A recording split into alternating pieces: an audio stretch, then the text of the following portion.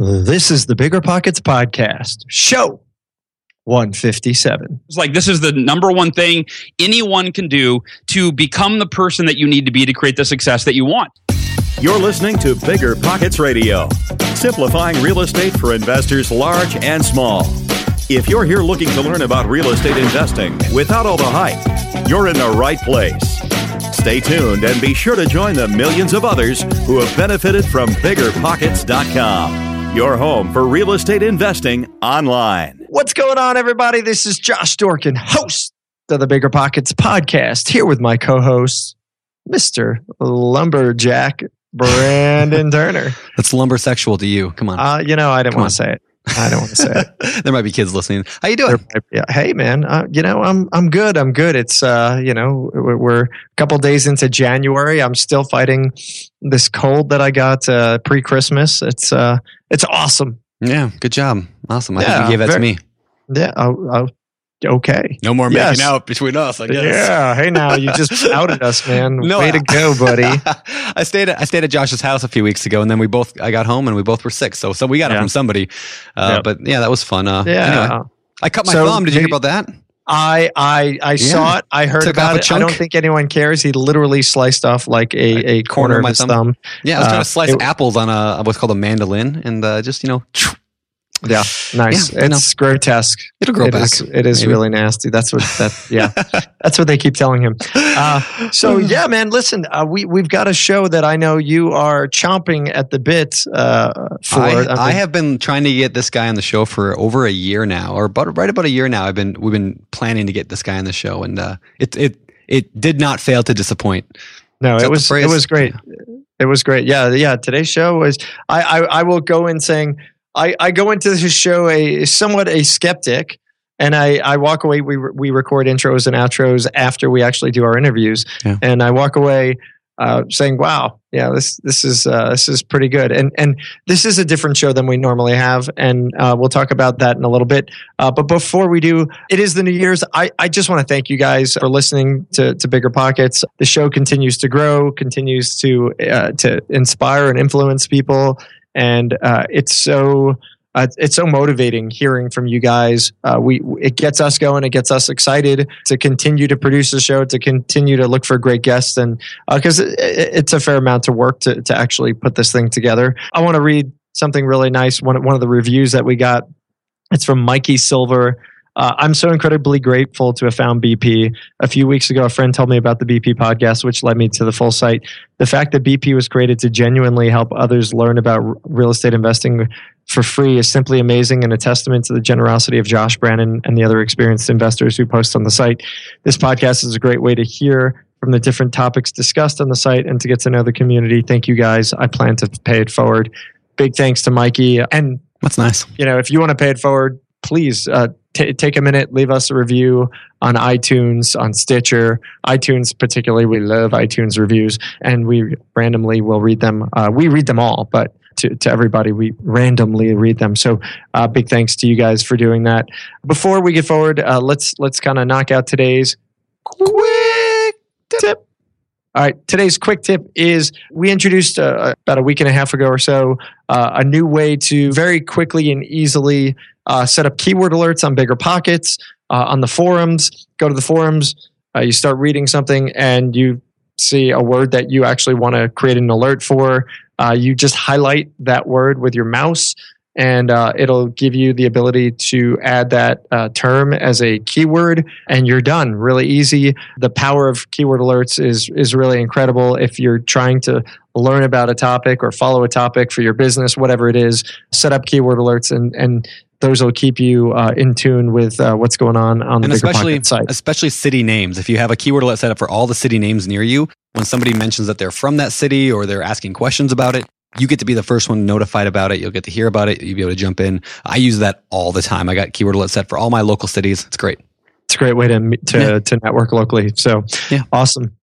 Remember when you had to pay to get a lead's phone number? It was like the dark ages until Deal Machine made skip tracing a thing of the past. Now, with your Deal Machine plan, you'll get unlimited access to phone numbers and contact information for no extra cost. That's right. Get high quality, reliable information trusted by leading financial institutions, all fully compliant with the federal Do Not Call list. Explore over 150 data points, including age, gender, marital status, occupation, and a ton more. Trust me, this is the data you need for off-market deals. With new filters, people flags, and color-coded phone numbers, lead management just got a ton easier. Ready to step up your investing game? Sign up for a Deal Machine plan today and gain immediate access to this unlimited treasure trove of contact information and phone numbers. Just head to DealMachine.com/BP. Transform your lead generation and deal-making strategies with Deal Machine. Sign up today and start exploring the unlimited possibilities at DealMachine.com/BP.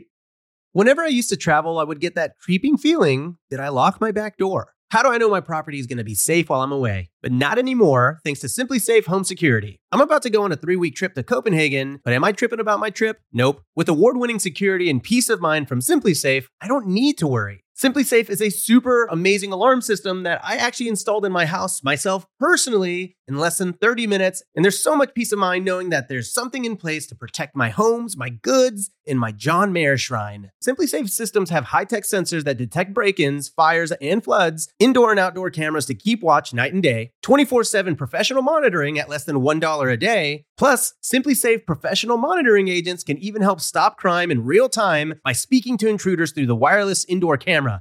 Hey, bud, get out of here. It's like that, but it's a lot better, I imagine. And if you buy the system and you don't love it, you can get a full refund with SimpliSafe's 60-day money-back guarantee. SimpliSafe has given me and many of our listeners real peace of mind, and I want you to have it too. Right now, get 20% off of any new SimpliSafe system with Fast Protect monitoring at simplisafe.com/pockets. There's no safe like SimpliSafe.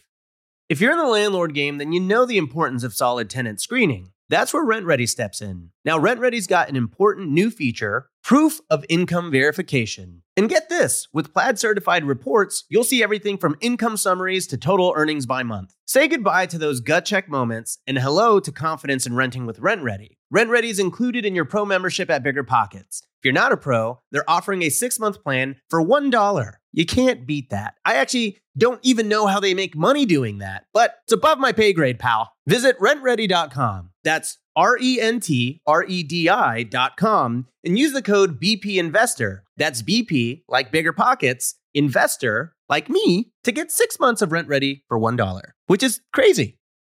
All right, guys. Today's guest is Hal Elrod, author of the book The Miracle Morning, which Brandon listed as one of his 5 business books that changed my real estate investing life. Yes. Oh, yes. As well as The Miracle Morning for real estate agents. So if you're a real estate agent, definitely want to check that out.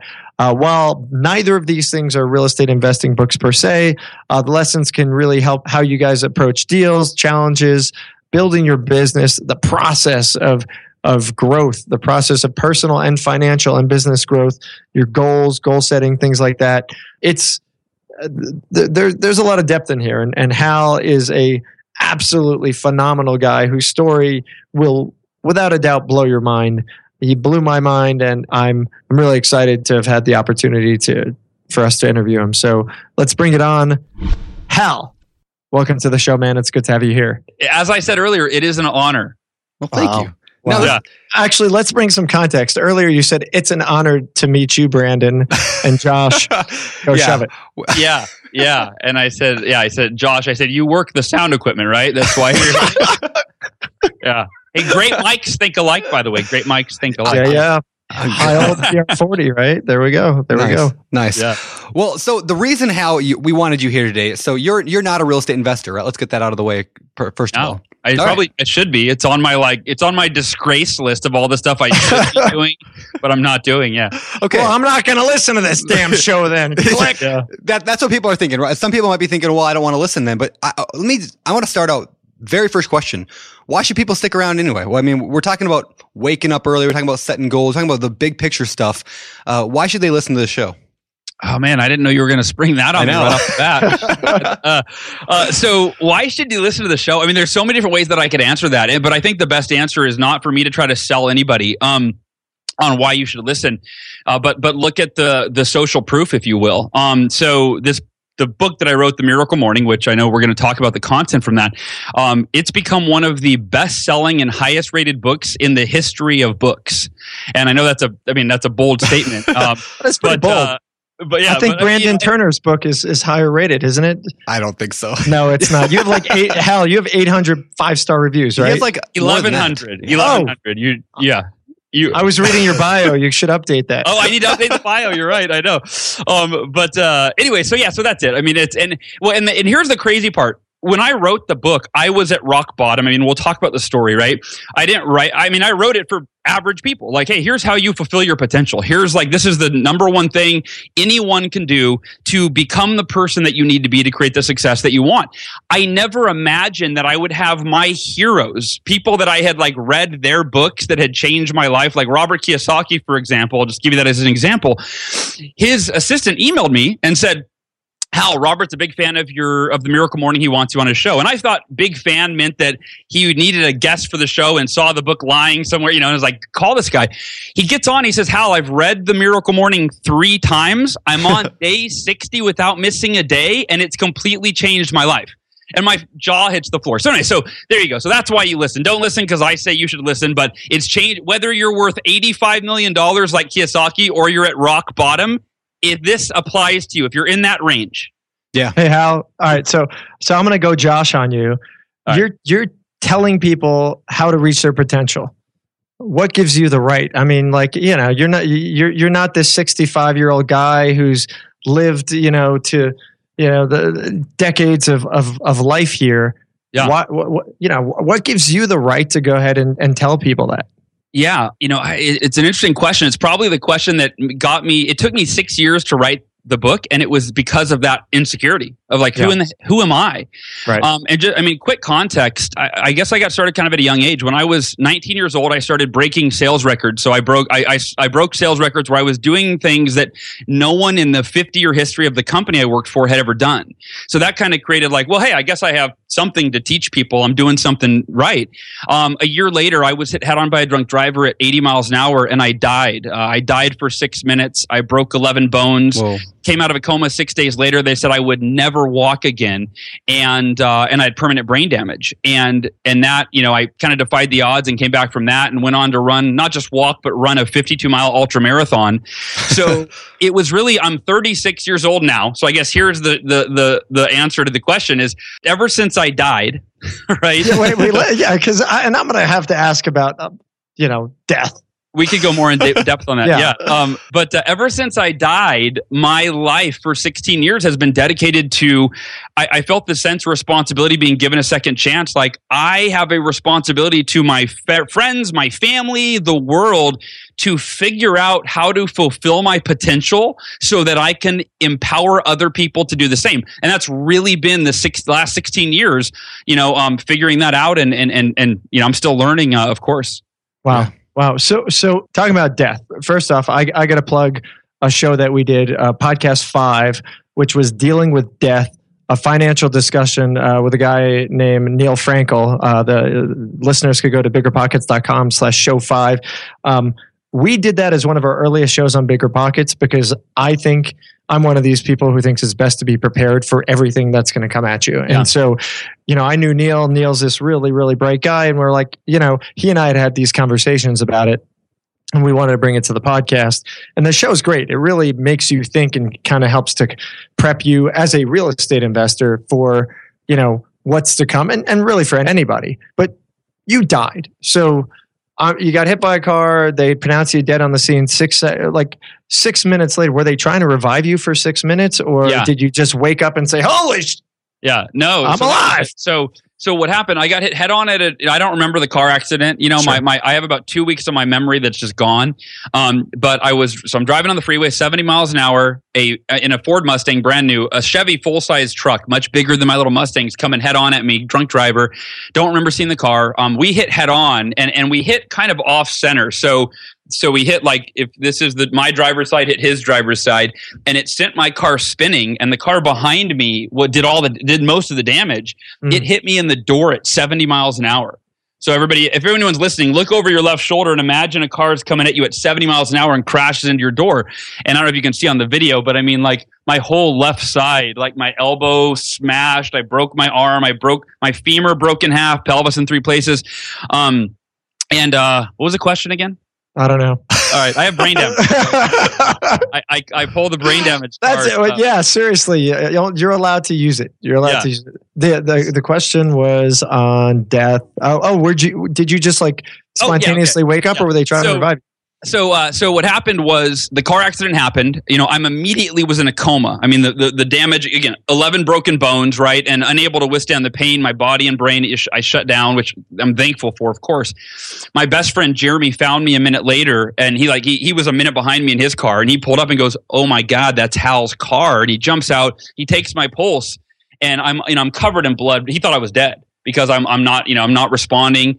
And then he took my pulse and I was alive. Well, it took the rescue crew 50 minutes, 50, so almost an hour to use I was pinned in the car, and they had to use the jaws of life, cut the roof off, peel it back, pull the door back, and pull me out. And when I was bleeding for an hour and I was alive, when they finally pulled me out, I lost so much blood so quickly that my heart stopped beating, and that's when I died. And the 6 minutes was 6 minutes of them working to revive me, and I'm glad they didn't give up after 5. But luckily they. What is the protocol on that, by the way?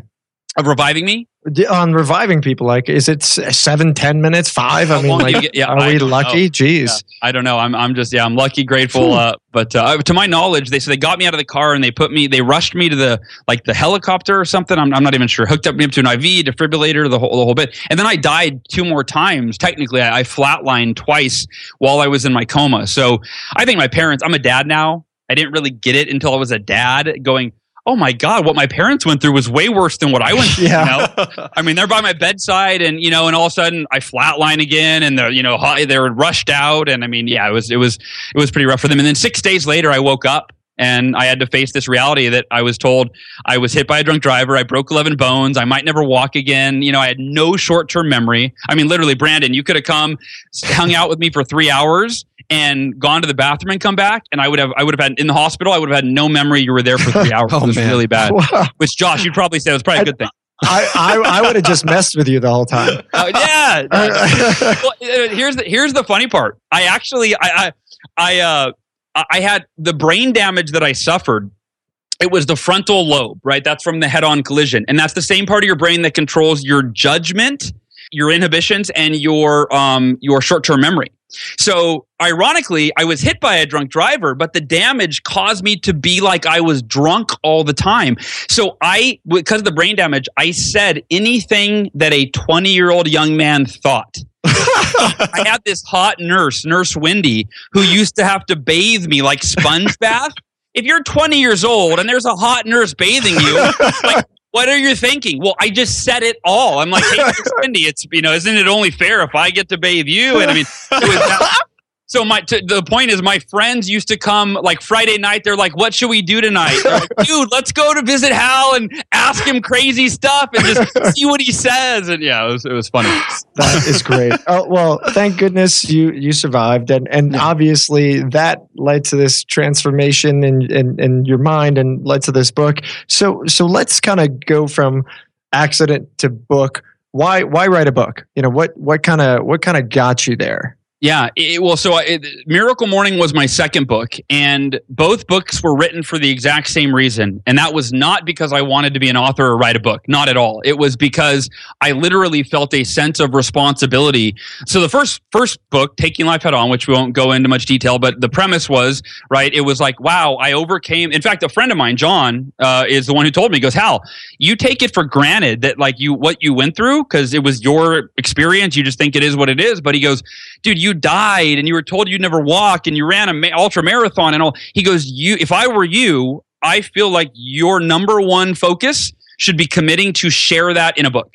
So that was the first book. And then the second book, it was similar. It was 2007 when the U.S. economy crashed, and anybody who has anything to do with real estate was very aware of, right, the adversity that created. But I just bought a brand new house at the peak of the market in 2006. My first house, I was 25, $385,000, short sold it for $186, right? For half price. And during that time when the economy crashed, I got deeply depressed. Before it crashed, I had a 6-figure business. I was a coach. I was a speaker. I was an author. I was like living the dream. I had just bought a house, bought my car. Everything was great. Economy crashes and I lose everything. And that's what inspired the second book. Was after 6 months of like a real downward spiral into a depression and feeling hopeless. Like everything I tried wasn't working. I was reading books. I was doing different things. Nothing turned it around. And to keep a long story short, the same friend that told me to write that first book, I called him. I said, dude, I'm going through a really, really tough time and I haven't told anybody because I'm a success coach. So it kind of is counterintuitive to tell people, hey, I'm failing miserably. Do you know anyone that needs a good success coach? Right? So I just kept it a secret and I finally told him, and he told me, he said, if I were you, Hal, I would every morning go for a run and listen to a listen to a business book, and then go home and he goes, the point of the run is to put you in a peak physical, mental, and emotional state, and then educate yourself on what you need to do to improve your challenges. For you, it's business, it's finances right now, while you're in that peak state, and then run straight home and spend an hour implementing whatever you learn. And I went, I hate running, was the first thing I said. And he goes, what do you hate worse, running or the life that you just described to me? What's going on? And I was like, all right, screw you, I'll go for a run. And I went for a run the next morning, and I heard a quote, and this will kind of wrap up the story, is Jim Rohn. This is the quote that turned my entire life around. It's responsible for the Miracle Morning. I mean, everything faster than I ever thought possible. And it was, Jim Rohn said, your level of success will seldom exceed your level of personal development. And in that moment, I realized I'm not dedicating time every day to my personal development. I'm not becoming the person that I need to be to create the success I want in my life. And I ran home, and the epiphany was, I need to create a morning ritual. That's what, like, the world's most successful people, they do a morning ritual. But then the question was, well, what do I do to make it the most effective morning ritual known to man?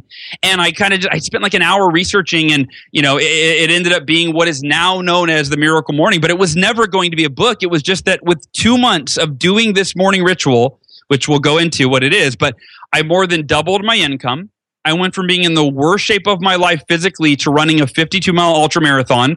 And I went from being deeply depressed to being, the happiest I'd ever been, the most confident I'd ever been. And because my life changed so fast, I started calling it the Miracle Morning and sharing it with my clients and just seeing the impact in their life. The light bulb went off, and I go, again, I have a responsibility. I've got to write a book and share it with the world. And the rest is kind of history, as they say.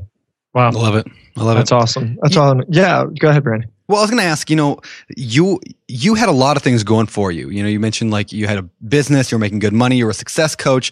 Like, do you mind explaining a little bit, like, why do you think, like, why were you depressed then? Obviously the economy was tanking or whatever, but like, it seems like a guy would be like, oh, you got everything going for you. You have no right to be depressed. How did that work?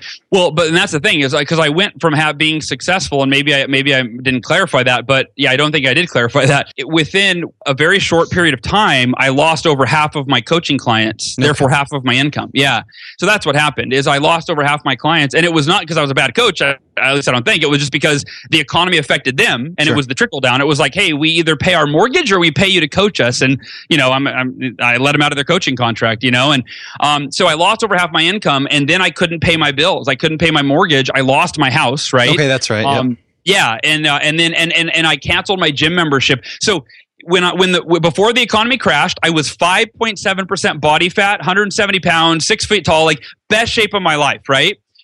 6 months later, I was 17%, so from 5.7% to 17% body fat in 6 months. So it was a literal physically, mentally, emotionally, financially, I was at the lowest point in my life. And as far as the depression goes, there's almost a perfect storm. And I didn't talk about this part of it for a long time because I was almost, I don't know if embarrassed is the right word, but before the economy crashed, a friend of mine had told me that I had ADHD and that I needed to go see a doctor. And I went and saw a doctor, and I got on Adderall. This was back in 2005, I think, or 6. And I didn't know any different. I thought, oh, this is cool. The doctor said I should take this. And then my dad sent me an article one day, and he's like, dude, Adderall might be doing something really bad for your brain. And so I quit cold turkey at the exact time the economy started to crash. And so I believe I was going through physical withdrawals that I wasn't even aware of and mental withdrawals at the same time. So it's like it was just this perfect storm that really messed me up. Wow. Interesting. Yeah, I taught special ed for 4 years, and there was pretty much every kid that I taught was, prescribed Adderall and, a whole cocktail of stuff. And it's like, come on, really? It kills me. Yeah. It's bad amazing. Enough to be in your, mid 20s and decide to give it a shot, to try it. Yeah. But to be, still developing and developing the beliefs. And now you have limiting beliefs that says, I can't function in society without this medication. So yeah. Yeah. Anyway. Yeah. Well, let's get to the Miracle Morning and rituals, because I know that Brandon, will annoy the living crap out of me by talking about, hey, this is what I do, why don't you, and I'm like, really, here's my self-help teacher, trying to prescribe more crap for me. And, at the end of the day, I'm like, I don't have the willpower he has. I don't have the capacity. And I'm envious that he actually can go ahead and do this stuff. And even though I give him grief about it, I want to be more like that. I know that, like you said, the most successful people out there create rituals, live by these rituals, and continuously work to improve themselves. It's something I've dedicated myself to starting about a year ago. And I've seen a drastic change in my life, in my outlook, in my perspective, in my business, in my friend, in everything. And so for me, this is really exciting. Usually it's Brandon asking everybody, oh, well, I got this house and what should I do? And this is me saying, morning rituals, tell me about them. Yeah. First of all, I just want to say, to the point of being jealous of Brandon and his attributes, I know you mentioned his habits and his discipline. For me, it's his beard. Like, I wish I could grow a beard. I mean, yeah. So anyway, most people there are things crawling in there. I wouldn't be very jealous of it. This is a very lumbersexual beard right here. Nice, dude. If I try to grow it, it's just long whiskers, like spaced out like 3/4 of an inch. That's like Ethan Hawke style. Yeah. It's pretty bad. So, anyway, so morning rituals. So, here's what happened is when I ran, I had the epiphany, I heard that Jim Rohn quote, and I ran home. And my question was, what do the world's most successful people do for personal development? So the actual morning ritual part wasn't the first part. It was if Jim Rohn, I believe what he's saying, that your level of success will seldom exceed your level of personal development. But personal development is a very vague topic, right? It's like a very vague term. It's like, well, what is that exactly? And so I went home and I was Googling things like, what do the world's most successful people do for personal development, right? Or best personal development rituals of successful people or whatever. And I spent about an hour. And what happened was I was looking for the one thing, right? I was like, all right, I want to find the best practice for personal development, and I'm going to do it every day.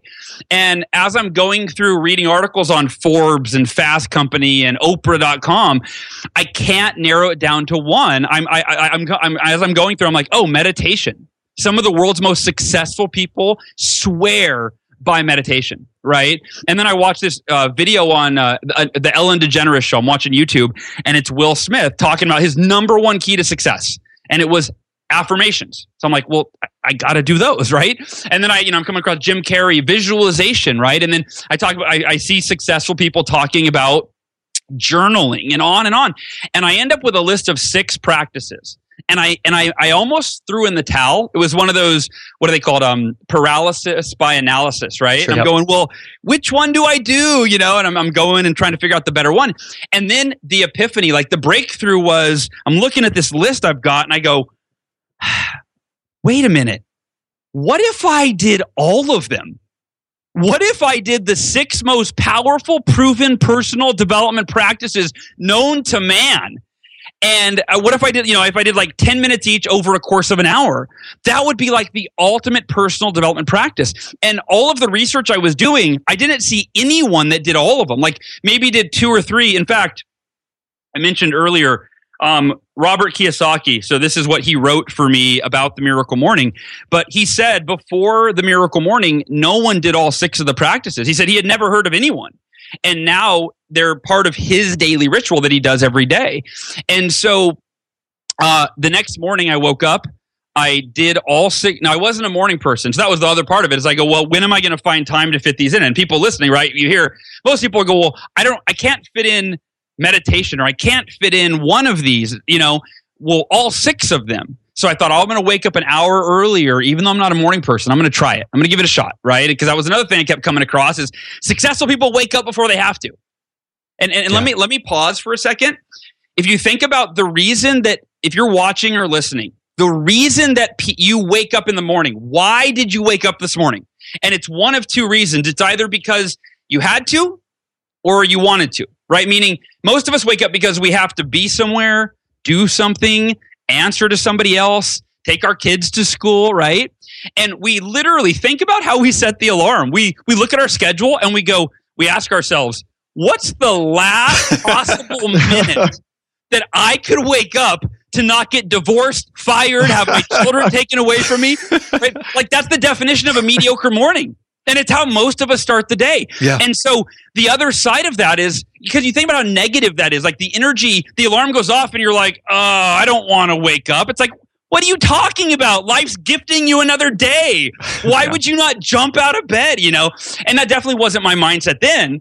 But I decided to wake up the next morning, not at the time I had to wake up, at the time I wanted to wake up. And it was such a different energy. The alarm went off and it felt kind of like Christmas morning. I'm like, this is great. I'm going to wake up. I'm going to try this thing. And I did those 6 practices and I was horrible at them, right? Like, I was the worst meditator ever, I was the worst at all of it. But at 6 a.m., that was literally the morning that my entire life changed. And it was 7 years ago. And it's never been the same, because I went, if I start every day like this, with this much clarity and energy and motivation and knowledge, it's only a matter of time before my outer world reflects my inner world. And I didn't know it would happen in 2 months, but it did. And that's where the miracle of the Miracle Morning title came from. And, I love that. And it's clearly not working because your energy is terrible. Your outlook is pretty awful. No, it's true. Clearly. Well, so let me ask you this. I'm one of these guys who, like, I can't get to bed. I gotta, my head's always spinning and I gotta shut it off before I can get to sleep. And I'm getting better. It used to be, 2 a.m, then 12. Now it's, 10:30, 11ish. But I still, like, I'm up. I got to be up and at 'em for kids, family, work. Everything is 6:30. Yeah. If I'm in a miracle morning, I got to be up at 5:30 or 5 o'clock. Yeah. Well, that's really starting to cut into my Betty by time, and that's going to make for a cranky Josh, isn't it? Yeah. Well, first of all, I have lunch at 6:30, so when you wake up, we could do like a Skype lunch or something. I'm kidding.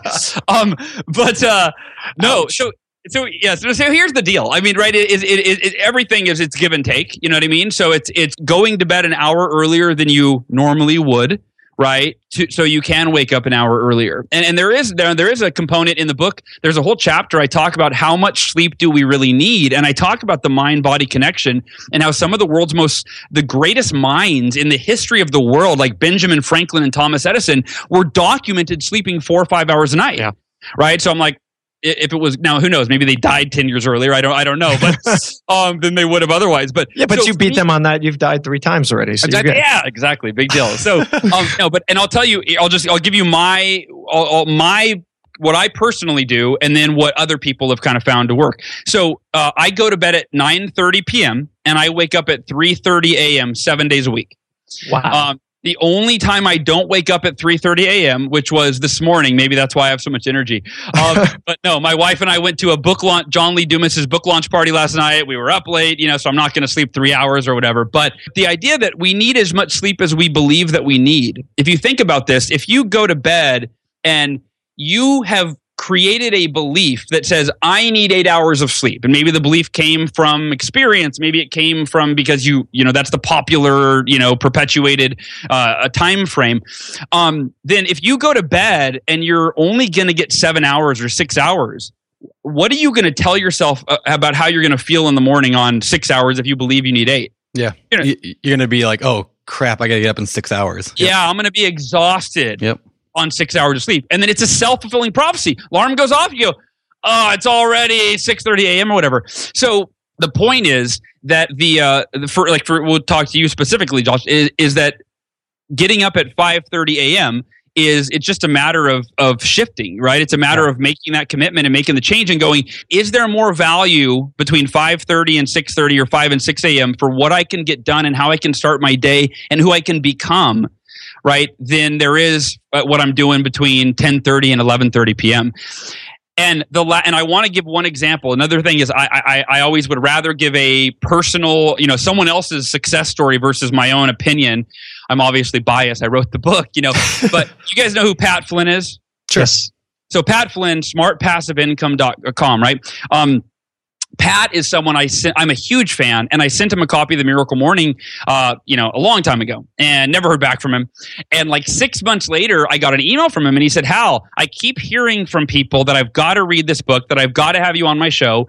He goes, and you sent it to me. I apologize, I never responded. He goes, but look, I'm not a morning person. I'm a night owl, and I'm living the life of my dreams. So I want you on the show, not to debate, but like convince me. Like I'm open, but I don't see how. So, this is a guy who has a 7-figure business. He's got the wife of his dreams. He's got 2 amazing kids. He lives an amazing lifestyle, right? And so I'm going, how in the hell am I going to convince this guy who's living the dream that he should change how? Oh, and here's the hardest part. He said, I wake up, I don't set an alarm. I wake up when my kids run in and go, daddy, daddy, daddy. And I go, how the hell am I going to top that, right? So keep a long story short, at the end of the interview, and I'm literally nervous in the interview going, right. And, but I made the case. I explained The Miracle Morning, and he said, Hal, at the end, he goes, I'm going to try this for 30 days. He said, you've convinced me that I might, as happy and productive as I am, I might be missing out on a level of fulfillment and productivity that could be attained if I wake up earlier and do these practices that you're talking about. He said, I'm willing to try it for 30 days. And it wasn't like maybe 4 days later, I see #Miracle Morning, and he's posting pictures of himself at 5:30 at the gym and different stuff. And long story short, he has now said, he's done multiple episodes recapping how The Miracle Morning has changed his life. And he says it's 4x his productivity. He said at a very minimum, he could quantify that his productivity has increased by 4 times.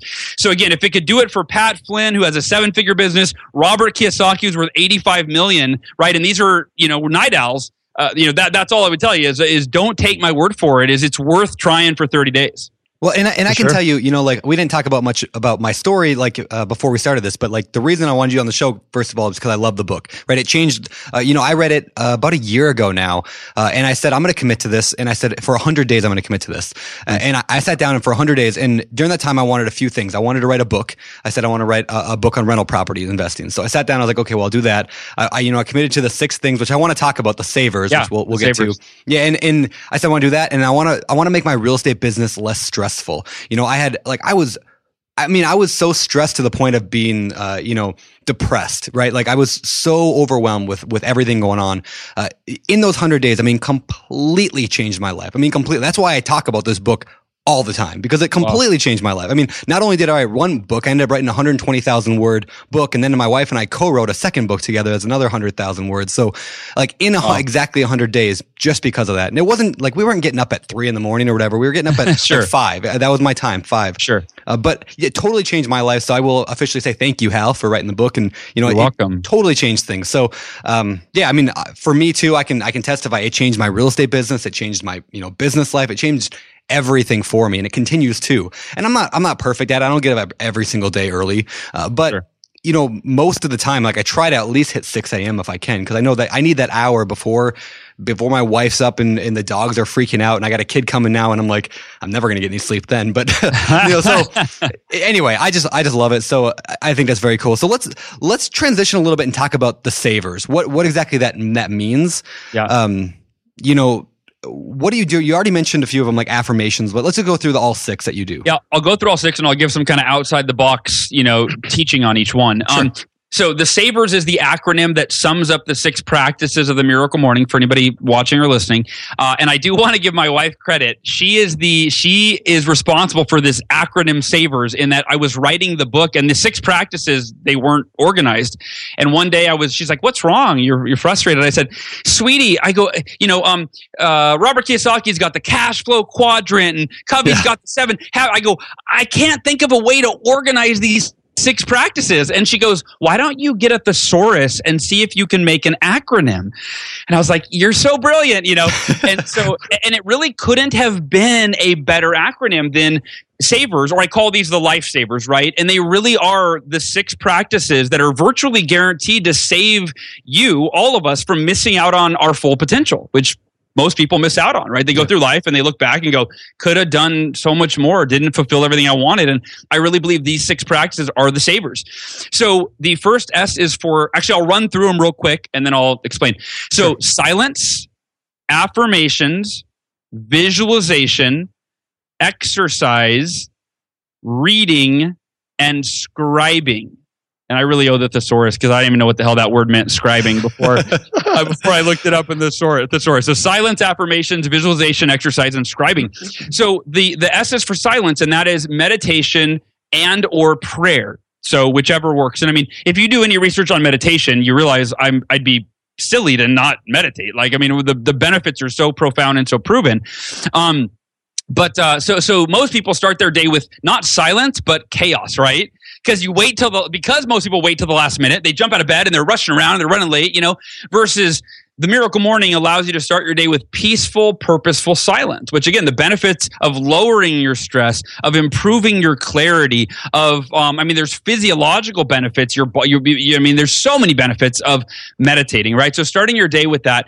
And also I kind of joke in the book that, how much easier does it get than you start your Miracle Morning by essentially doing nothing, right? Yeah. You just sit there, right? And just do nothing. So the S for silence. The A is for affirmation. Hey, Hal, yes, do you mind if I chime in and buzz you on some of these things as we go through it? Okay, cool. So silence, meditation, prayer. I want to step back a tiny bit. Is the reason we do this in the morning is because it's quiet, it's pre-chaos, it's pre all the madness, and that's pretty much it, correct? Not exactly. So that's part of it, and that's when I meant to say that when you said, I've got the wife, I've got the kids, I go, dude, you need a Miracle Morning more than you do. Like, if you have a wife and kids, or I got 3 girls, man. Yeah. Dude, yeah. You need a miracle. I mean, it's that, and that's what people tell me is they go, I thought I couldn't do this because I have to wake up with my kids, and I realized once I did it, like, oh my gosh, I'm a better mom, I'm a better dad. Because the kids wake up and you're not reacting. You've already gone through this period of an hour of just, and it's scalable. Miracle Morning, people do it in 30 minutes. They do it. They just, they customize it. But to your point of why to do it in the morning, people ask me about, could I do my savers later in the day, evening, whatever. And I actually have a chapter in the book on customizing the Miracle Morning. And I do talk about, if you want to do a miracle afternoon or miracle evening, you can. But here's the point. The benefits of the savers are so profound that if you do them in the evening, your day now has not been directly impacted by the benefits. Give you an example. Let's just take one of them, right? Exercise, for example. The benefits of exercise, it gets your heart rate up, it releases endorphins and serotonin, you think clearer, you feel better, you have more energy. Well, if you do it in the morning, the energy that you generate, like a power plant generates energy, extends throughout the entire day. If you wait to exercise till the afternoon, or the evening, you've missed out on those benefits. Same thing with meditation, right? It lowers your cortisol levels. You think clearer. You have lower stress. Do you want to have that throughout the day, or do you want to wait till the end of the day? So that's really it, is that all 6 of the, and same with affirmations, and we'll talk about those in a second, but it really directs your focus. So if you want to optimize your day, you do a Miracle Morning. If you want to optimize, your sleep, you do a Miracle Evening or whatever, right? So that's kind of the idea. Okay, if you did the savers at the end of the day, you'd be ahead of 99% of the world still. You'd still experience amazing benefits. But yeah, to optimize the day, it's kind of like win the morning and you win the day. That's what I always felt like, is like even more than anything specifically in the Miracle Morning that helped me achieve my goals. It wasn't so, it was that, but it was more of like, I won. The first hour was mine, and I was victorious, and I was like winning the rest of the day. Like, I felt like I already succeeded that day, and it was like a mental shift in my head. I wasn't depressed all day and you said reactive, right? Like, I wasn't reactive. I was being proactive in everything I did. Like, I even used that time to plan out my day, and I still do that today all the time. I plan out what's going forward. And anyway, I love that for the morning for that reason. But nice. Well, yeah, I read it when I was researching the Miracle, when I was writing the Miracle Morning and seeing what else was out there, I came across this great article from stevepavlina.com. It was called, the article title was "The Morning is the Rudder of the Day," or it was called The Rudder of the Day. And he said, like, the rudder of a ship, right? Whichever way the rudder is pointed determines the direction of the ship. And he said, same as the morning. If you have a focused, productive, growth-oriented morning, you're going to have that type of day. But if you do what most people do and you start your day with procrastination by hitting the snooze button, right? Which is a lack of self-discipline. I don't have the discipline to get out of bed in the morning, let alone all the other things I need to do. You're starting your day with that. And then the stress and the chaos of rushing, right? That sets the tone for the entire day. I got to share with you guys one of my favorite lines from a comedian, Demetri Martin. Yeah, I know this one. Do you? He said, look, he said, hitting the snooze button in the morning doesn't even make sense. It's like you're saying, I hate waking up in the morning, so I do it over and over and over again, right? Anyway, what was the question? Nice. That was pretty much it. Well answered. Yeah. I'll answer 3 questions before I get to the one that you asked. Like I want to really, really quickly jump to the silence. I feel like I'm cutting Brandon off, but that's okay. Yeah, come on. It's just Brandon. You know, it's just I got the beard. I don't need anything else. It's okay. Yeah, lumber guy. Meditation and prayer. Where can somebody who wants to learn how to meditate go ahead and find that out? My favorite app for meditation. So that's what I tell people. Like in the book, I say there's basically 2 forms of meditation. I mean, there's thousands, but there's 2. There's guided meditation, which is where you listen to an audio typically, right? Or you could watch a video, but typically you listen to an audio, and that someone else is guiding you through what to think or focus on or how to breathe or whatever. Then there's meditation on your own, right? Which is harder if you're new, because you sit there and you're like, am I doing it right? You get all insecure. You're like, wait, aren't I supposed to clear my mind? I'm thinking. I can't stop thinking. I can't even, you're a mess. So my favorite app is called Omvana. It's O, M as in Mary, V, A, N as in Nancy, A, Omvana. That's my favorite meditation app. And there's a meditation on there called it's free the app's free and the meditation's free. It's called the 6-Phase Meditation by Vishen Lakhiani. That's my favorite meditation, but that's a 20-minute one. I don't do it every day. I usually do like a 5-minute throughout the day. You can go to YouTube and just search 5-minute meditation and you'll get one. So that's how I recommend starting.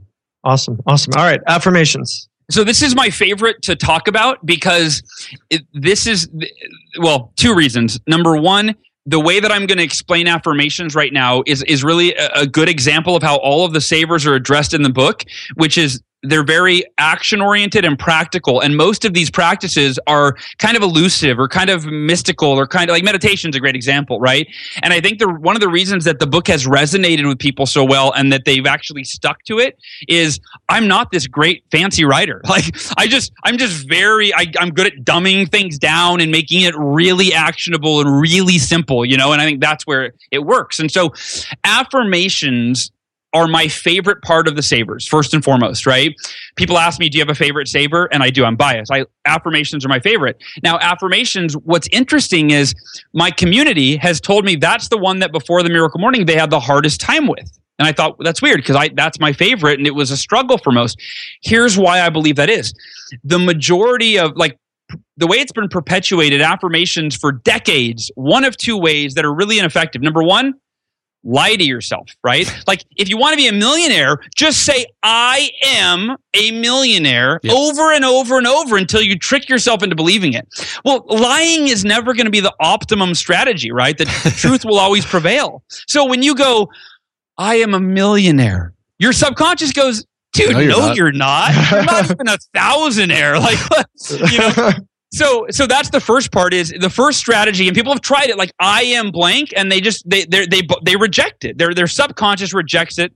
Yeah. And I was going to say, I'm going to guess most people think of affirmations like I do, which is Michael Jordan and Stuart Smalley. I'm good enough, I'm smart enough, and people like me, right? Yep. That's another problem, right? Is that they were, and that's how I knew them. The Stuart, we're dating ourselves with Stuart Smalley, but yeah, there you go. The younger listeners are like, who?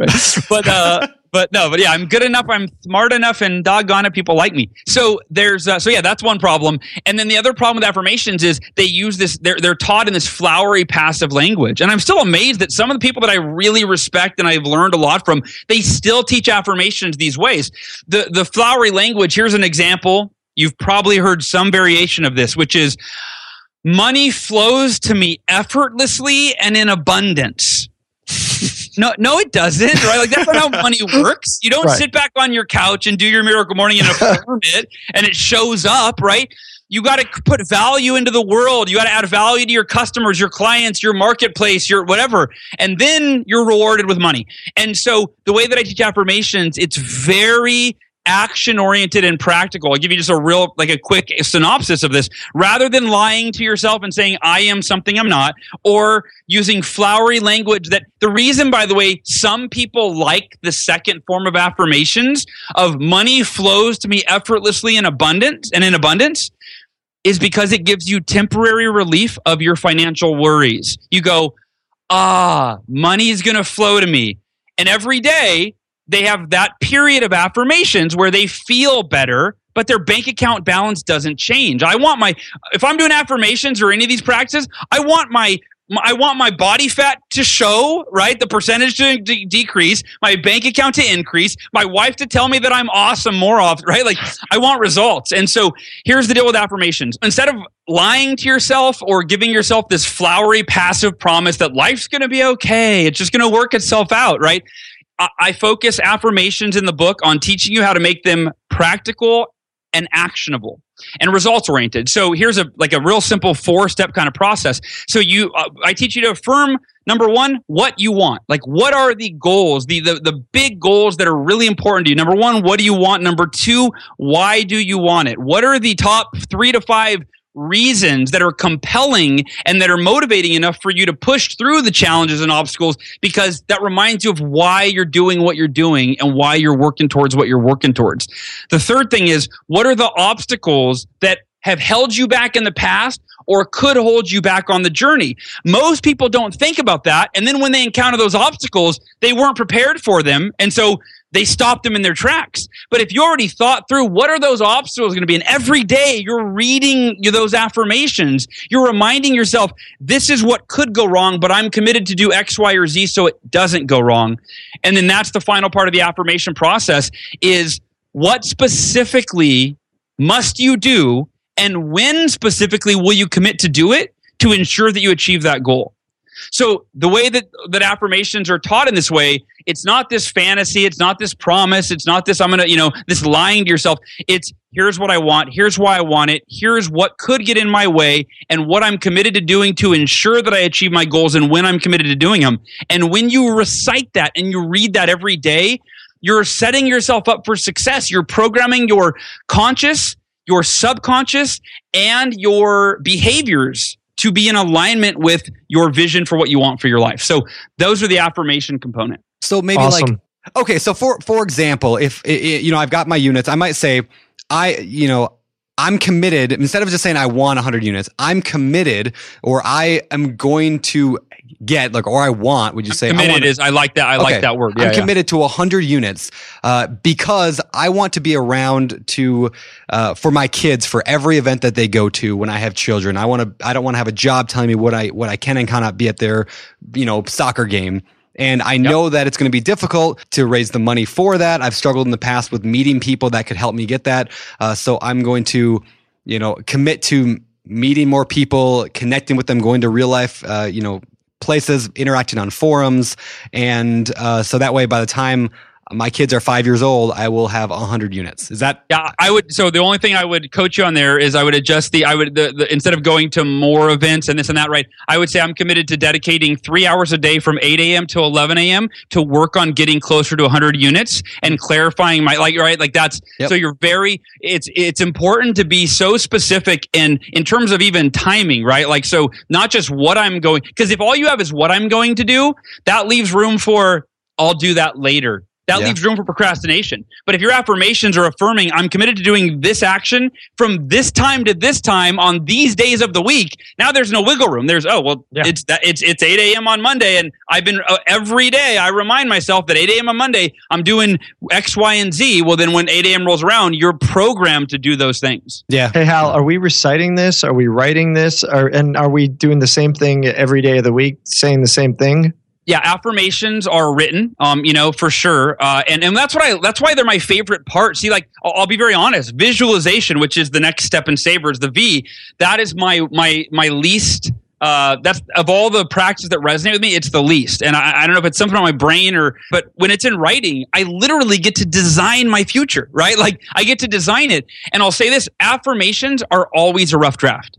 Like it's always a rough draft. I'm editing my affirmations all the time. When I'm reading a book and I'm like, ooh, I need to do that. I need to think that way. I need to remember that. I need to practice that. I literally go to my affirmations and I write word for word. I'll add that in there.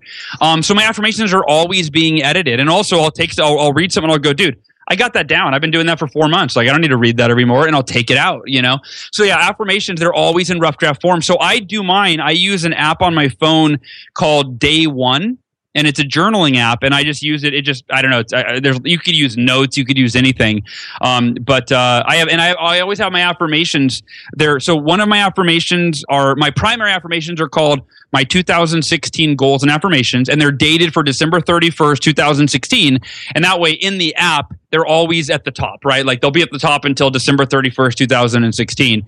And then I have most of my affirmations are in there. And then I have some specific ones around like how to be a better husband. It's its own affirmation because it's so important, be a better father. Those are, so that sort of thing. That's cool. Nice. That's cool. Now, I wanted to talk about one thing. I had this question down later in the list of questions we're asking you, but I think it fits here pretty well. And that is this. So you wrote The Miracle Morning, and then you co-wrote or whatever, The Miracle Morning for real estate agents and The Miracle Morning for salespeople, correct? And The Miracle Morning for network marketers just came out. Yeah. Okay, that's right. So you've got like these other ones. So one of them I read, The Miracle Morning for salespeople, because I thought that would be a good thing for me to know, both in terms of my real estate investing and in terms of what I do at Bigger Pockets. I thought that'd be a good thing to know. So I read this book, and it was very much like The Miracle Morning, but had more specifics for sales stuff, which I thought was great. But one thing in there that stood out to me, and it was one of those like, in life, there's these like defining moments for me, like Rich Dad Poor Dad. When I read that, it changed things. 4-Hour Work Week changed things for me. The One Thing changed things. And it was this quote that you said in that book. It changed how I thought about everything. It said this: every result that you desire is preceded by a process that is required to produce the result. When you define your process and commit to it for an extended period of time, the results take care of themselves.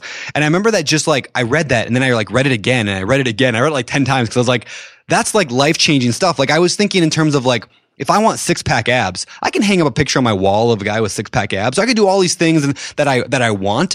But at the end of the day, it's a process. It's something that I'm committed to doing. Like you said, I commit from 3 hours a day to work on getting those 100 units. Like if you have a process down, the results take care of themselves. Can you talk a little bit about that? I know I just did, but but it is. I really believe it's one of, like when I was in sales, which I mean we're still in sales, right? But I was a direct sales rep where I went to people's homes, I sold them Cutco kitchen knives for 5 years. That was my start in life, 19 to 25 years old.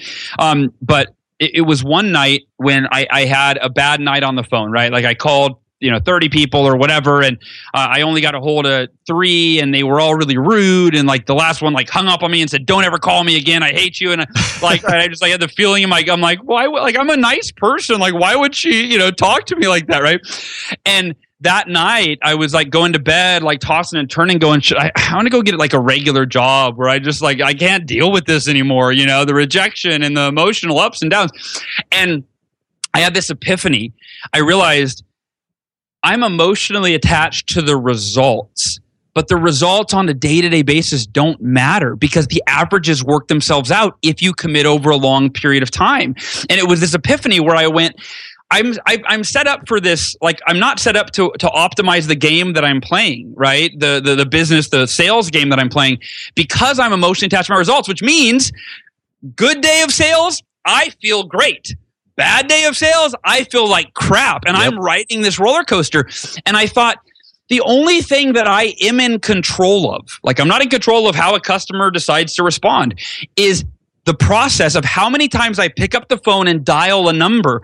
And I realized at the end of the year, if I sell X amount, it's based on how many times I picked up the phone and dialed a number. And then I realized the epiphany was, if I were to sell double that amount, it would simply meant that I picked up the phone twice as many times. And it was epiphany. I went, if I commit to it was at that point, it was a theory kind of. I go, kind of like the Miracle Morning. I go, I'm going to try something. I go, I'm going to set a goal. I go, I'm going to make 20 calls for the next 5 days, and I'm going to see how that averages out. Like, how many sales do I make with that many calls? And then I'm going to determine how many calls I need to make based on how much I'm trying to sell this year. And I thought, and I'm going to every day commit to the process of making that amount of calls, and I'm going to have zero emotional attachment to my results. If I have another day where I have 30 calls and no one talks to me, I don't care as long as I made the calls. Yep. Because I know that tomorrow or next week or whatever, I'll make 30 calls and set 8 appointments and sell X amount, right? So it was this theory, and I committed to do it for 4 months, like an experiment where I'm going to every day set a call goal, my process, and I'm going to not worry about anything. And so it was amazing. My manager hated it because he always had to track the numbers. So he'd be like, well, what's your sales goal this week? What are you going to commit to selling? I'm like, I'm going to make 20 calls a day for 5 days and I'll let you know how that works out, right? He's like, so he hated it. But here's the deal.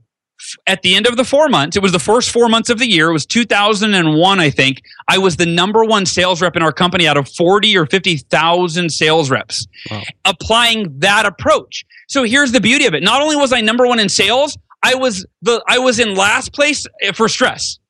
Right? Like all my competition, my colleagues were still riding the emotional roller coaster. If I made 20 calls and it didn't matter if I sold, it didn't matter. I made 20 calls and I patted myself on the back and I was done. And and that was it. And so that was the results. And I realized it applied to every area of life. Like you said, there is a process that precedes getting in shape, making money, selling real estate, everything. Yeah.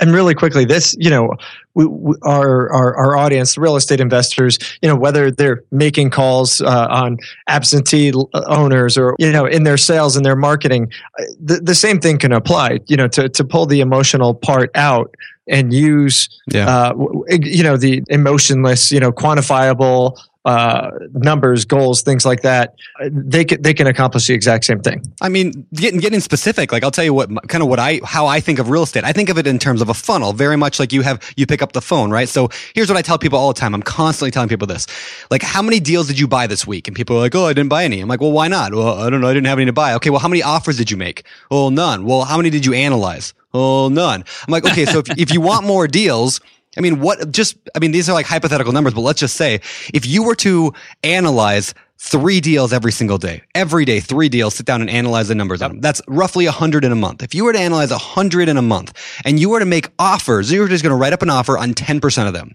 Great. That's 10 offers a month. What if 1 out of 10 offers, which is about my record, 1 out of 10 offers gets accepted? So what would that mean? It means if I just analyze 3 deals a day and just work my process, I'd buy a house every month. I mean, I don't have to worry about the ups and downs of, I got rejected again and that seller said no and this one didn't work out. And no, I got a process. I analyze 3 deals a day. And I encourage people all the time to run that process or make up their own process and just run it. Yeah, you're exactly right. That's exactly it. You define the process, you commit to the process without being emotionally attached to the results. And at the end of the year, you go, and maybe you have 10 deals instead of 12. Or maybe you have 14, but in general, right, you average about what you're supposed to average. So yeah, and that's one of those things I said, like, just changed my life on how I think about real estate and like how I teach real estate today, what I write articles about, how I do it in my own life, because it's changed everything. So anyway, I love that. Whenever I used to travel, I would get that creeping feeling that I locked my back door. How do I know my property is going to be safe while I'm away? But not anymore, thanks to SimpliSafe Home Security. I'm about to go on a 3-week trip to Copenhagen, but am I tripping about my trip? Nope. With award-winning security and peace of mind from SimpliSafe, I don't need to worry. SimpliSafe is a super amazing alarm system that I actually installed in my house myself personally in less than 30 minutes. And there's so much peace of mind knowing that there's something in place to protect my homes, my goods, and my John Mayer shrine. SimpliSafe systems have high-tech sensors that detect break-ins, fires, and floods, indoor and outdoor cameras to keep watch night and day, 24/7 professional monitoring at less than $1 a day. Plus, SimpliSafe professional monitoring agents can even help stop crime in real time by speaking to intruders through the wireless indoor camera. Hey, bud, get out of here. It's like that, but it's a lot better, I imagine. And if you buy the system and you don't love it, you can get a full refund with SimpliSafe's 60-day money-back guarantee. SimpliSafe has given me and many of our listeners real peace of mind, and I want you to have it too. Right now, get 20% off of any new SimpliSafe system with Fast Protect monitoring at simplisafe.com/pockets. There's no safe like SimpliSafe. Listeners, I'm telling you right now, it's not every day you find a game changer like RentRedi. They're not stopping with just tenant screening. They've rolled out proof of income verification. Let RentRedi handle the heavy lifting with automatic checks on financial stability and earnings. Plus, with Plaid certified reports, you'll have all the info you need right at your fingertips. RentRedi is included in your pro membership at BiggerPockets. And if you're not a pro, they're offering the 6-month plan for just $1. How great of a deal is that? That's 1/8 of a Chipotle. That's pretty good. Visit rentredi.com. That's RentRedi.com and use the code BPInvestor. That's BP, like BiggerPockets, Investor, to get 6 months of RentRedi for $1. We're always looking for ways to improve, searching for better. But when it comes to hiring, the best way to search for better is by matching with quality candidates. If you need to hire, you need Indeed. Indeed is your matching and hiring platform with over 350 million global monthly visitors according to Indeed data, and a matching engine that helps you find quality candidates fast. Ditch the busy work. Use Indeed for scheduling, screening, and messaging so you can connect with candidates faster. And Indeed doesn't just help you hire faster. 93% of employers agree Indeed delivers the highest quality matches compared to other job sites, according to a recent Indeed survey. Leveraging over 140 million qualifications and preferences every day, Indeed's matching engine is constantly learning from your preferences, so the more you use Indeed, the better it gets. Join more than 3.5 million businesses worldwide that use Indeed to hire great talent fast. And listeners of the show will get a $75 sponsored job credit to get your jobs more visibility at Indeed.com/BiggerPockets. Just go to Indeed.com/BiggerPockets right now and support our show by saying you heard about Indeed on this podcast. Terms and conditions apply. Indeed.com/BiggerPockets. Need to hire? You need Indeed. You might think you want real estate, but that's not true. What you really want is passive income. With new investors struggling to find deals or get enough money to buy them and veteran landlords tired of the constant tenant phone calls, is there a better alternative? Actually, there is. Short notes from Connect Invest. Connect Invest is an online investing platform that allows you to easily participate in passive real estate investing, and all you need is $500 to start. Short Notes collectively funds a diversified portfolio of commercial and residential real estate projects across acquisition, construction, and development phases. You'll earn a fixed monthly income without the hassle of owning or managing real estate. Head to connectinvest.com/BP to create your account.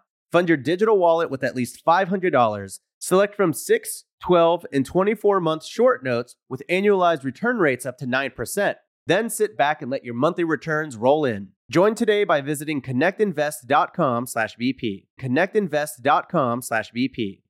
But we're going to move on. Let's go to V. What's the V on Savers? Oh, we're still on Savers, that's right. Visualization. And I will share one point about visualization, and this is kind of similar to affirmation. It's kind of a shorter point here, but most visualization is typically taught by, again, these gurus, if you will, as visualize your ideal result. Like The Secret was a very popular movie, and it was a great movie, in a lot of ways. But basically, the actionable was make a vision board. Like, that was it. Literally, make a vision board. Put pictures of what you want on the wall, and then sit back. And they literally showed a cartoon genie.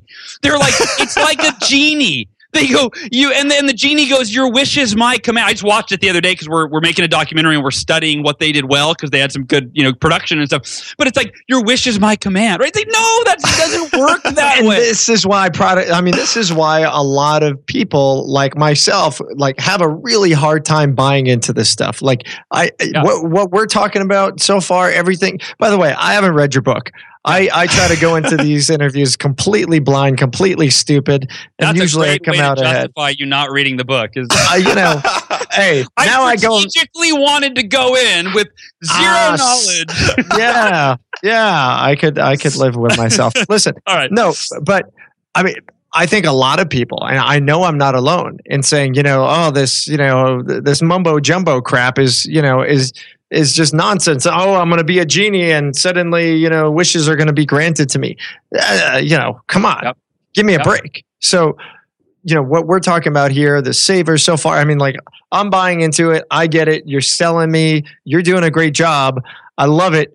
I want to hear more.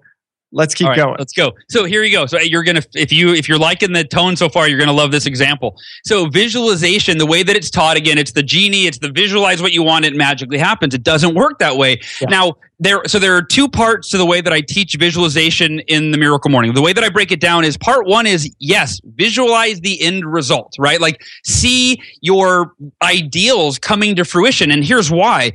The science has proven what that does is it establishes the belief that it's possible. Once you see something as what it would look like when it came to fruition, now you go, wait, maybe that is possible. Until you know what it looks like, it's just an idea bouncing around in your conscious, surrounded by fear. Think about that. If you imagine we all have dreams and desires and goals. Imagine that every dream, desire, or goal that we have is floating around somewhere in our consciousness, and it's surrounded by, imagine it like this little ball of unlimited potential, unlimited energy, but it's surrounded by a membrane that is dark and cloudy, that is fear and insecurity.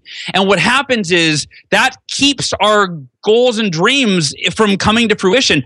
But when we visualize, for the moments that we're visualizing, we allow that membrane of fear to open up, and that unlimited energy, we see what it would look like if it were to be let free. And that increases the belief that, wow, that is possible. I now see it. Maybe I could create it.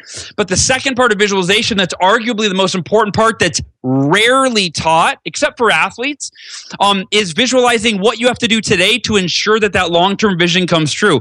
So athletes do it. They visualize themselves, running the marathon or playing 9 holes of golf or 18 holes. I don't think many. Anyway, whatever. So that shows you I'm not a very good golfer. I do 9-holers, but it's all I have the attention span for. But the point is, right, athletes, they see, like they always say, I'm a big fan of UFC, like mixed martial arts, and you see the best fighters usually go, I saw this fight playing out in every possible scenario. I saw what happens if I get taken down, and then I visualize what I would do in that scenario, on and on. So I'll give you a very real example. When I was writing the Miracle Morning, it was one of those unlimited balls of potential that was surrounded by fear of, who am I to write this book? No one's going to buy it.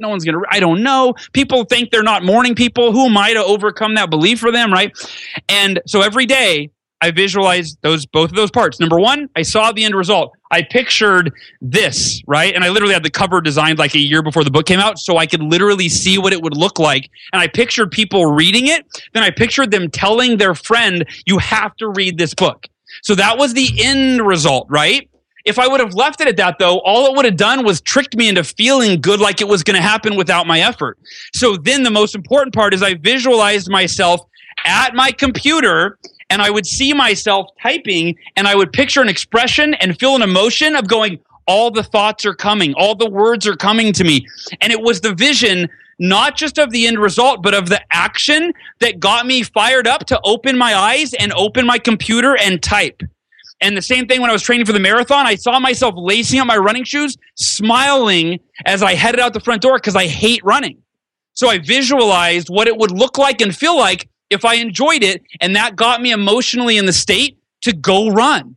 So that's the key to visualization and making it effective, in my opinion. Now, sounds great. When you say visualization, I mean, are you talking about actually sitting there and then closing your eyes and thinking about it? Or are you talking about making a vision board, or what does that look like actionably? So for me, vision boards are fine. I think they're cute and they're fun more than anything. I think they're not bad, you know. But again, if you have a vision board and you have a vision of what you want, that all that is the end result, right? So if you see the end result, you see the family or the house or whatever. That's my vision board I'm looking at, by the way, which I rarely ever look at. But the right then you close your eyes and you maybe start with the question. I would say, what do I have to do today to ensure that I move toward that vision? And you close your eyes and you see yourself doing it. And more importantly, or as important, you feel what it's going to feel like to do what you need to do in an optimum state. And where visualization is powerful is the things that you hate doing. That's one of the best ways to use it, right? I hated running. So I visualized running, like I said, with a smile. I was scared to write. I had writer's block. So you visualize yourself like an athlete performing in an ideal way today that will put the championship right, on your trophy shelf. Cool. I love it. I love it. Yeah, and it kind of indoctrinates the one thing that we're big fans of from Papasan and Keller and yeah, that's awesome. All right, so exercise. That's Brandon's six-pack abs. Let's see it. Come on, Pip. Yeah. No thanks. So super quick on exercise is that usually the question I get asked is like, well, does that mean I do this instead of going to the gym in the afternoon or whatever? No, whatever you currently do, keep doing it. And then you simply add 5 minutes in the morning, or it could be 10, of stretching, jumping jacks. And again, the reason goes back to the question, Josh, that you asked, is the benefits of morning exercise are profound and proven. So to not get the blood flowing to your brain first thing in the morning would be silly. Like, why would you not do that? So what Kiyosaki said when he interviewed me on his podcast, Robert Kiyosaki said, Hal, I almost skipped over this part because I go to the gym in the afternoon. And I was thinking, I'm not going to do my exercise in the morning. He goes, but I'm glad I read it. He goes, because all it did was I do 3 minutes of exercise during my savers. He said, that's it. I do, I forgot what it was, like stretching, jumping jacks, or whatever. But all it is get the blood to the brain, oxygen flowing through your body so that you feel better, you have more energy, you're more aware, you think clearer, etc. So that's it for exercise. Just do a little bit in the morning. And a great app on the phone, by the way, is called 7 Minute Workout. I was just going to suggest that. Yeah, it's great. Yeah, that's a great way to do it. Or just like I said, you could even at the very least 1 minute of jumping jacks. That's all you need. 1 minute of jumping jacks is a game changer in your mental and physical energy levels in the morning. Yeah, love it. Love it. Reading. The R is for reading. And again, it's a simple one. I mean, don't read 50 Shades of Grey or Harry Potter. I mean, not that you can't, but I don't think those are right. But I really believe that we are all only one book away. We're all only one book away from gaining the knowledge that we need in whatever area of our life we want to take it to the next level. The Miracle Morning was obviously that for me. If you're having trouble in your relationship, go read the 5 love languages and go apply it, and your marriage or your relationship's going to improve. If you're a shitty parent, pardon my French, right? But go read the book. It's called Peaceful Parent, Happy Kids. It's a game changer, right? Read that. Brandon, you're about to have kids. Give that to your wife or read it yourself, right? Anyway, so that's reading, right? It's reading. And let me just quantify this real quick. If you read just, let's say, 10 pages a day, right? 10 pages a day. If you're a slow reader, that takes you 20 minutes. If you're a fast reader, it's maybe 10. But if you actually were to quantify that, 10 pages per day over the course of a year, that's 3,650 pages. That is the equivalent of 18 200-page books. If you're reading a book and a half a month or even a book a month, that 12 books a year on areas of your life you want to improve, dude, you will be a different person after, So, I mean, that really is the key. And then when you read in the morning, right, you immediately get to implement what you read, which is kind of how I turning my life around, was taking that advice from my buddy. Yeah, I do. I do my reading in my Miracle Morning time. It's the last thing I do, and I always read one chapter of a business book. And so I've got 15 books now. My next 15 lined up. I just grab the next one on top. I read one chapter a day. When I get to the bottom, I do the next one. And that way it's the last thing I do. And so then I always I'm always sending Josh messages oh, we got to do this, and I just got this great idea, and this is gonna be a great post. And because I'm always reading these books right before I start work for the day. Yeah, I get the 6 a.m. text. Yeah. I've got drool coming out of my face, and Brandon's all excited about something. Yeah, but that just goes back to what we were saying, right? When you do it in the morning, it just fires you up for the whole rest of the day. It sets you up so well for the next 8 hours or whatever you spend on it. So that's the question: is when 6 a.m. rolls around, do you want to be drooling like Josh or firing? That's your choice. I like this twice guy. Now. All right, this is the second time. Okay. You told me to make fun of Brandon. I thought, you're actually right. I was complimenting Brandon on his beard. You're right. I do need to give Brandon some shit. Yeah, I can take a little bit of a hard time. All right, scribing. I mean, you didn't know what the hell it meant, right? So what is scribing? So, I mean, journaling, right, is what it originally was, but the word saverge didn't flow very well, right? J at the end. So luckily scribing, but and actually I do like that it's scribing, because it really does enable. I mean, it's when you put pen to paper, there's magic. I mean, right, there's magic, and here's why. It forces you to articulate your thoughts enough to form sentences, right? That's why. So journaling has been, Jim Rohn, same guy that, inspired this whole thing. He swore by journaling, and a lot of folks do. But my favorite journal is called 5 Minute Journal. It's FIVE, 5minutejournal.com. And it's a physical journal. Looking if I have one. I have one somewhere in here. But it takes 5 minutes a day. In fact, I made a journal based on the best of all the journals. So there is actually a Miracle Morning Journal on Amazon. But I always tell people, I go, look, the Miracle Morning Journal is cool, but I use 5 Minute Journal. So that's the one that I use. And then if you like digital, like I said, I think 5 Minute Journal has an app coming out, but right now I use Day One on my phone. So what are we journaling? What are we writing? Yeah, good question. So I'll use 5 Minute Journal as an example. Dear diary. It asks you, what are 3 things that you're grateful for? What are 3 things that you need to do to win today, to make today great? That's basically the morning. That's it. Very simple, right? And it's almost like if you were to boil down the essence of what to focus on every morning in your journal, it's what are 3 things you're grateful for, which is taking inventory of your present life, right? And feeling as good about it as you can. And then what are 3 things you need to do to make today great is about creating the future life, right? So, I mean, that's it. That's all it does in the morning. And then 5 Minute Journal has an evening entry where it says, what are 3 things I could have done better today?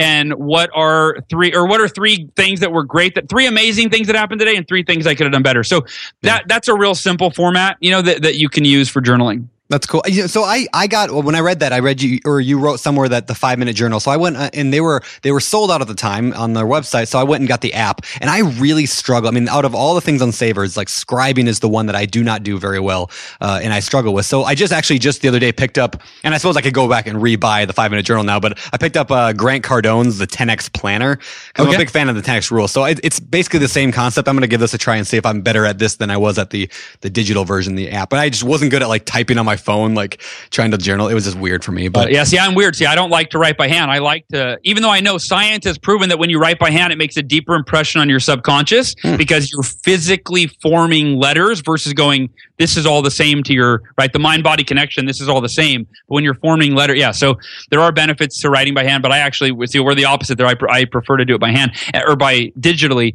And I will say another option for scribing, I just went last night to John Lee Dumas's book launch party for the Freedom Journal. And the Freedom Journal, for people, go to thefreedomjournal.com and kind of compare these different things. And there's a bunch now that are coming out on Kickstarter. Everybody's got a new journal. Yeah. But the Freedom Journal is how to achieve your number one goal in 100 days. And it's got a morning entry and an evening entry. And, again, that's why I like scribing, because there's all different forms that you could apply it to. Yeah, I got one of those digital copies of John Lee Dumas's. Yeah, it was really good. I mean, I thought it reminded me of the same thing. It's like they're all kind of similar, and they all have their kind of strengths and weaknesses. But the importance is just having one. I think it's powerful, but I just need to get better at it. Nice. Yep. Well, all right. So let's bring this back. We started the show. We asked you the question, why the hell are we having you on the show? What's the point? You just gave us all this great stuff and all this guru mumbo jumbo. I'm not going to use the word guru, but all this mumbo jumbo that's supposed to help us out. I think it's great. Like I said, I'm a skeptic. And I think this makes sense, and I'm going to give it a shot myself. Yeah, before the podcast, he's like, "Who's this Hal guy anyway? What are we talking to him about? How much real estate does he own? How much do you pay you to be on this show?" Yeah. All right, shut up. Listen, we've got real estate investors. We got real estate agents. They can buy the agent book. We've got investors. We've got people in the business. So these are people who are trying to build better lives for themselves. They're trying to build businesses. They're trying to build wealth. I think people who come through and listen to the Bigger Pockets podcast have already made the decision that they're trying to improve themselves, at least on the financial component of their lives. I'm assuming that this is going to change their lives beyond just the financial. This is going to affect them across the board. The question we had was, how can investors apply this stuff to themselves? Yeah, I think that so to kind of bring it all together, if you look at the savers, right, any one of those 6 practices are game changers. Like, you'd be hard pressed to find anyone that's very successful in life that doesn't swear by at least one of those. you know, and to Kiyosaki's point, when you combine all 6 of them, that's why I think people see results so fast, because they're doing the 6 most proven, powerful personal development practices that have been done for like centuries by all these people, you know, and they're doing all of them, and that's where you see these amazing results. And so what I always tell people, like when I give, you know, I speak a lot, I'm a keynote speaker. When I finish a speech, I always say, okay, everybody, you're all fired up. You have, like, you know, Josh, you said it's making sense. Like I see the logic here. I always say, do not wait. Don't wait another day. Don't wait a day to start this. Don't wait until you don't go, well, I'm going to wait till I've read the book. We always do that. We always go, I'm going to wait till the new year to actually, you know, be disciplined. I'm going to wait till I finish the book. I'll just settle for mediocrity for one more day or one more week. That's how we live, right? And so the essence of the Miracle Morning is very simple. Set your alarm clock back 30 to 60 minutes right now. Like, pause the show, set it back. And the first premise of the Miracle Morning is that you're waking up at a time every morning before you have to be up. That's the first part. That helps you become the person that you need to be to create everything you want for your life, with the discipline and the motivation and the focus and the commitment. So that's part number 1, is set your alarm clock back right now. Wake up 30 minutes earlier tomorrow. You know, do it for the next, commit for 30 days. I'd make a public commitment, by the way. In fact, go into everybody listening, come into the Miracle Morning community. We have one of the most engaged online communities I've ever seen. We just crossed 30,000 members this morning from Facebook, all around the world. Say again? That's on Facebook, right? Facebook, yeah. I'm part of that. I love it. Yeah. Oh, you are? Yeah. It blows my mind. We have like 200 people a day that join from all around the world, just that are reading the book, you know. So that's a great place though to go and get support and accountability, and just if you spend 5 minutes reading posts, you'll be like, holy crap, like this is like either all these people, you know, there's 30,000 paid people to like say that this is changing their life, or it's like a real thing, you know. So wake up 30 minutes earlier, or 60 if you want to really go for it, and during the first 30 minutes, do something of personal development. You don't have to don't wait till you master the savers. A lot of people, they just start reading the Miracle Morning during their first, you know, Miracle Mornings. They just wake up 30 minutes earlier, they read the book, and then as they get to each of the savers, they go, oh, okay, here's silence. Here's how I can try meditating. I'll put that in, right? So wake up 30 minutes earlier and do one of the savers. Meditate for half an hour, exercise, do half and half, read for 15, exercise 15, whatever you want, but start right now and commit for 30 days. What do you have to lose? 30 days from now, I'm telling you, you'll be a different person, because the essence of the Miracle Morning is that you wake up every morning and you become a better version of who you were when you went to bed the night before. And that's really what it's about. Wow. I love it. So after 30 days, I'll have a thick beard like Brandon. No, I've tried. That's one thing. I don't know. That hasn't been in my affirmation. You know what? I'm going to take a picture of Brandon's screenshot, put it on my vision board. There you go. Visualize. I have a beard, and it's visualize wonderful. Growing my follicles. I got to see my follicles growing every day. Yeah. Awesome. All right. Well, before we get out of here, we have these 4 questions that we ask everyone. This is known as our Famous 4. All right. These questions we ask every single guest, and we might have to tweak the first one a little bit because you are not a real estate investor, and that's okay. But the 4 questions are, I'm going to ask you it directly, and then you can tweak it if you need to. Okay. Number 1, what is your favorite real estate related book other than your own? Yeah, well, actually, I do have. Oh, that's my own. All right, so no, but if the one thing counts, I mean, the one thing is absolutely. It's one of my favorite books. It's just a simple but a game changer. Yeah, the one thing. Yeah, I love the one thing. Yeah. Okay. Awesome. Number 2. Or 2, business book, non real estate. So, you know, we should have shifted and had the first question be favorite like productivity book or self-help, not I'll share a book that's pretty, it's not real mainstream, but it's kind of an underground cult, you know, classic, if you will. It's, you ever heard of The Millionaire Fastlane by MJ DeMarco? Yeah, I love the book. Oh, yeah. So I love that book, and it's one that, you know, it's kind of under the radar, but it really shifted my mindset around creating some passive, scalable, you know, business and income that could free up my lifestyle a little bit. So yeah, The Millionaire Fastlane is one of my favorites. Kind of like having a book that's, you know, got 1,100 reviews that just sells itself. That is true. Yes. Yeah. Exactly. Something like that. But it's funny, when I was reading the Millionaire Fastlane, he said that he goes, this book is an example of a, you know, Millionaire Fastlane where, right, while I'm sleeping, it's still selling copies. So yeah, absolutely. Yeah. Nice. All right, cool. Hobbies. What do you do for fun? I mean, you're this energetic guy. I mean, what gets you excited? Love playing with my kids, but I'm probably most most passionate about as far as like hobbies is UFC. I am actually a huge mixed martial arts fan, and not because I necessarily like violence. I mean, I'm like the most anti-violent person. I can never hurt anybody, but the mindset that it takes to go into a cage. Not to mention, you've got to master like 7 different disciplines. You've got to be, a black belt in karate and taekwondo. You got to be a great, but all these things. So yeah, anyway, that's more than you need to know. But I'm a huge.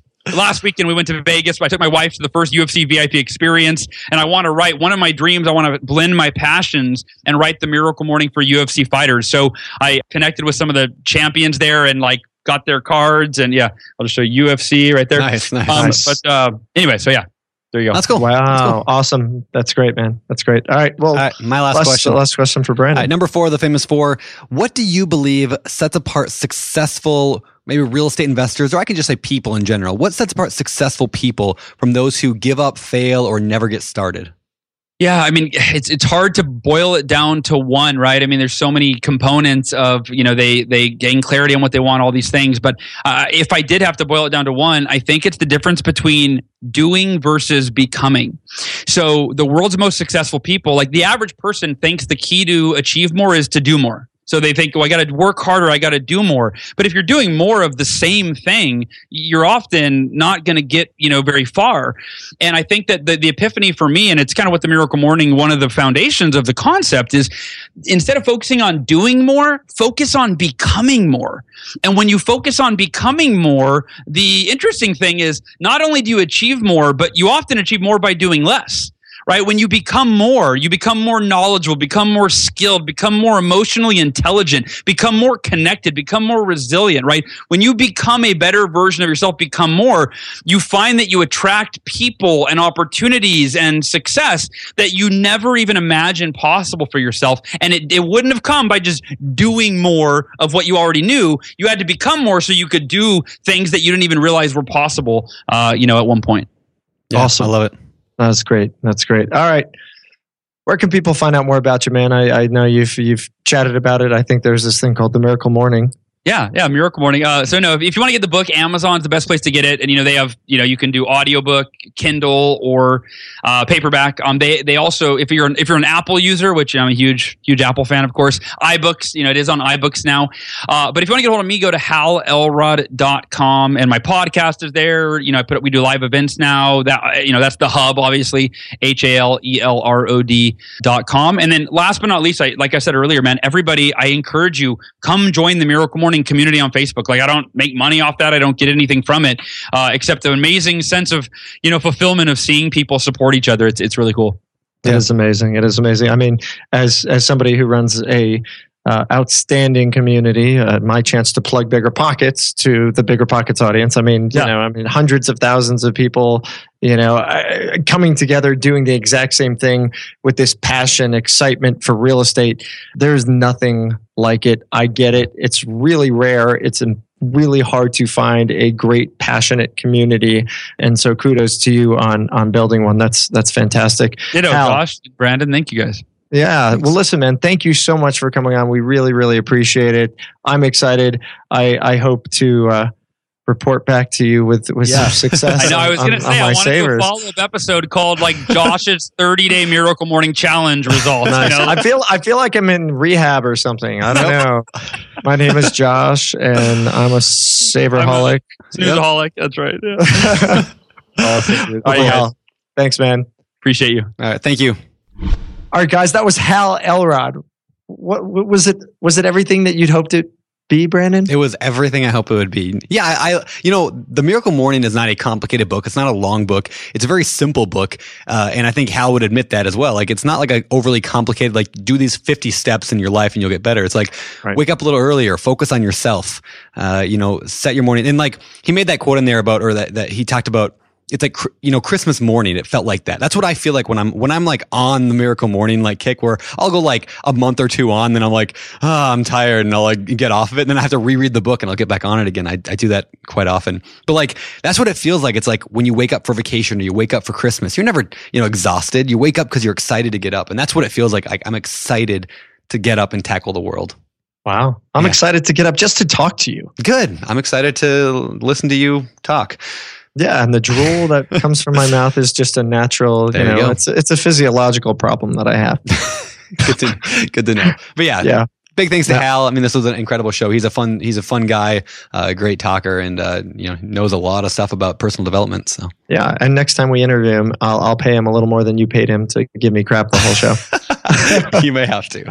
Nice, awesome. Well, guys, thank you so much for listening. I hope you got something out of the episode. I know I did.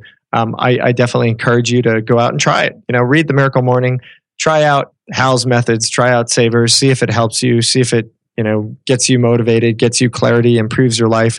I think it will, and I'm really excited. And at the end of the day, the show is about real estate. The show is about building your business, building wealth. But if you're miserable and unhappy and your life is not going the way you want, regardless of what you do, it's irrelevant. So get out there and make a change. And that's it. Thanks so much for being a part of the community. If you're not already part of Bigger Pockets, get out there, jump in, get active. We've got thousands, and I can say that, thousands of new posts on the forums every single day. Thousands of posts a day. I mean, there's a ton of activity from people just like you, getting together, communicating, connecting, interacting, sharing, helping one another. It's unbelievable. If you haven't experienced it, just take a moment and go to biggerpockets.com/forums, and you'll see why people are so ecstatic about what we've produced in our community. But that's it. Get out there and make it happen. Wake up early tomorrow morning, and good luck to you guys. I'm Josh Dorkin, signing off. You're listening to Bigger Pockets Radio, simplifying real estate for investors large and small. If you're here looking to learn about real estate investing without all the hype, you're in the right place. Be sure to join the millions of others who have benefited from BiggerPockets.com, your home for real estate investing online.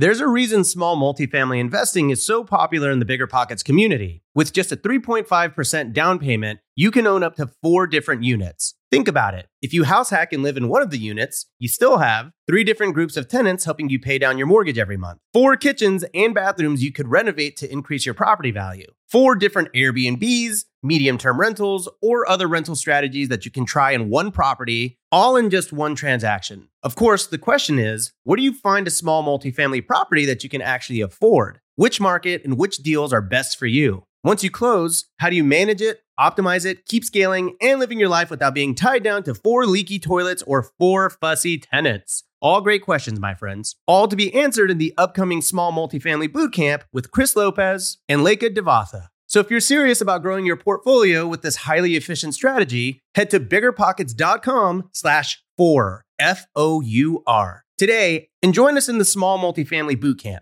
See you there.